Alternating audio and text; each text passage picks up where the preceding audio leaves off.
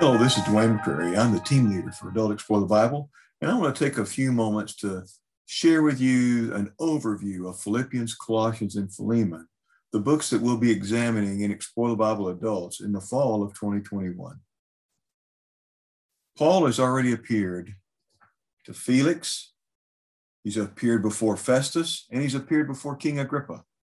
He's made his appeal to Caesar, and he has survived a shipwreck, and he is now under house arrest in Rome. The year's around AD 60. He's going to be sitting there in Rome waiting for the opportunity to make his appeal to Caesar. It's going to be about 2 years of time before he actually gets to make that appeal while he's in Rome. The church in Philippi receives word of Paul's imprisonment. So they respond by sending Epaphroditus with an offering for the apostle. And that's not unusual. It's not the first time this group of believers had supported Paul with an offering. In fact, in Philippians 4:15 through 16, he points to a time when they had helped him when he was in Thessalonica, providing financial help for him. So let's back up a little bit and think about how Paul and the Philippian church are connected.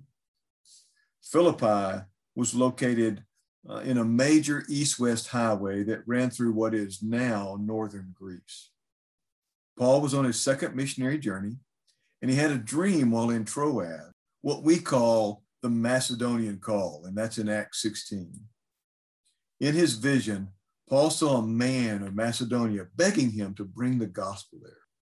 The apostle responded and headed to Philippi. Most scholars date that around AD 51. The result of his time there was the establishing of a primarily Gentile church, which was also the first Christian church planted in Europe. When Paul first arrived in Philippi, he met with a group of women who were gathered outside the city gates on the Sabbath for prayer. In that group was a woman named Lydia, who was a dealer of purple cloth from the city of Thyatira. Paul led her to faith in Christ and started a church in her home. Paul's ministry in Philippi was cut short by a disturbance over a slave girl out of whom Paul had exorcised a spirit. Paul and Silas were beaten and imprisoned overnight. However, that night in jail was significant. An earthquake opened the prison doors where Paul and Silas had been detained, but yet they did not escape. The jailer, who had likely heard his two prisoners praying and singing that night, asked the apostle a very simple question: "What must I do to be saved?" The jailer and his family all believed in Jesus. This background may be one reason Paul included his note in his letter to the Philippians that the imperial guard had heard about Jesus. We find that note in Philippians chapter 1, verse 13. Paul and Silas would leave the town the next day, but they continued to stay in contact with his church. Toward the end of Paul's third missionary journey, he would visit Philippi again, and that's recorded in Acts 20. So here's Paul in prison, and Epaphroditus delivers the offering that's been gathered by the Philippian believers. While in Rome, Epaphroditus becomes seriously ill. News of his sickness makes its way back to Philippi, and you can only imagine how that news impacted the church who had sent him there in the first place. Eventually, Epaphroditus recovers. Paul decides to send him back to Philippi, knowing that seeing him again would bring relief and joy to the church. Paul also saw this as an opportunity to send a letter which served as a thank you note for their gift. Before expressing his gratitude, the apostle encouraged the church to remain united, and he warned them against certain Jewish legalists who were promoting external religious practices. In doing so, Paul emphasized the truth of justification by faith alone in Christ. This letter to the Philippians appears to be the first letter Paul wrote during those 2 years in house arrest. Ephesians, Colossians, and Philemon would follow. Ephesians and Colossians have similar content and wording. And many of the people who sent greetings to the Colossians were also mentioned in the letter of Philemon. The city of Colossae was located on the Lycus River in modern Turkey, about 100 miles east of the city of Ephesus. Colossae was part of a tri-city area, which included Laodicea and Hierapolis. Epaphras probably started the church in Colossae during Paul's third missionary journey, while Paul was ministering in Ephesus. At some point during his house arrest, Epaphras arrived in Rome and connected with Paul in prison. Now, Paul grouped the Colossians and the Laodiceans with other believers who had never met him in person in his letter to the Colossians. We find that in chapter 2, verse 1. The apostle also apparently wrote a letter to the church at Laodicea and instructed the church at Colossae to exchange letters with them. This is noted in chapter 4, verse 16. The churches at Philippi and Colossae were both dealing with conflicts created by false teachers and other opponents. The church at Philippi had experienced internal conflict fostered by a disagreement between two church members. Paul also noted people who required Jewish circumcision and those who were enemies of the cross and focused on earthly rather than heavenly things.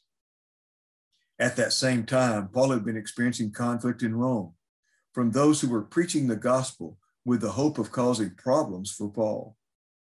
Apparently, the church in Philippi had been experiencing some of the same issues that plagued Paul in Rome. That caused fear among some of the believers. Paul pointed out that suffering for the gospel was a gift granted to believers by God. These problems faced by the church placed them at risk of becoming disjointed. So throughout the letter, Paul urged the believers to adopt an attitude of humility and to seek unity as seen in the example of Christ.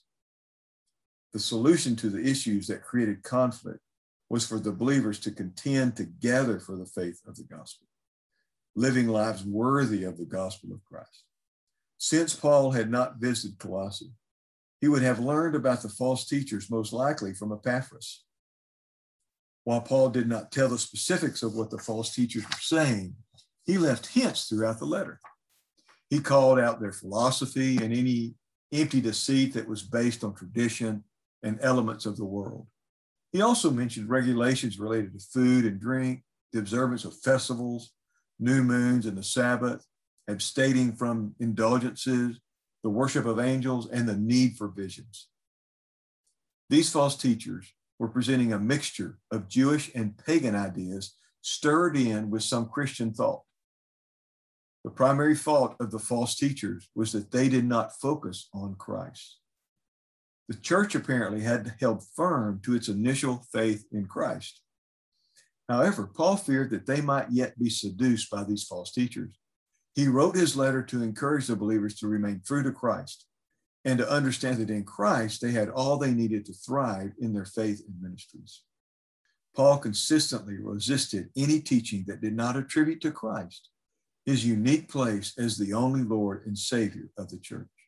In fact, in both Philippians and in Colossians, we find descriptions of the nature of Christ, especially his deity.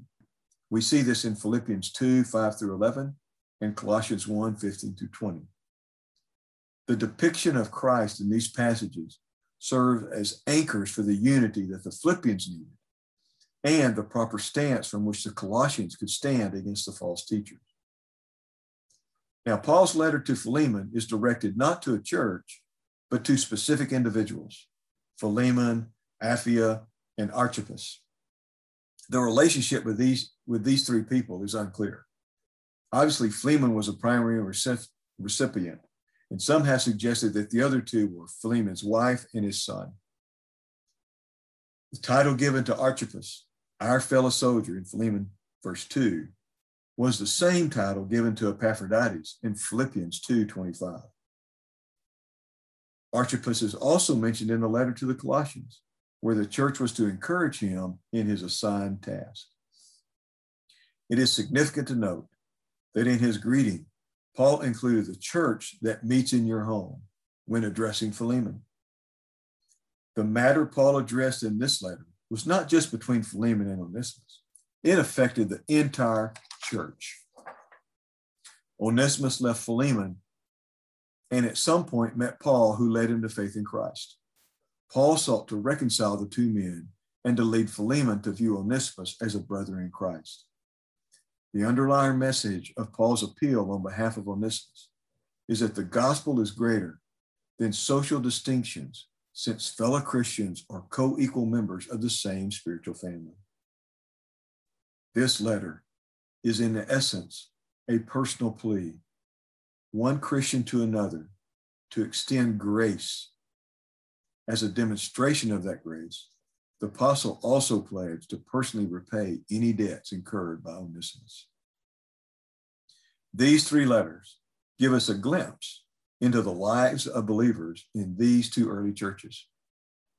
Paul's concern for unity, a doctrinal integrity centered on the person of Christ, and the demonstrating of godly character in all areas, especially our relationship with others, provides us a model for our own lives and for our churches.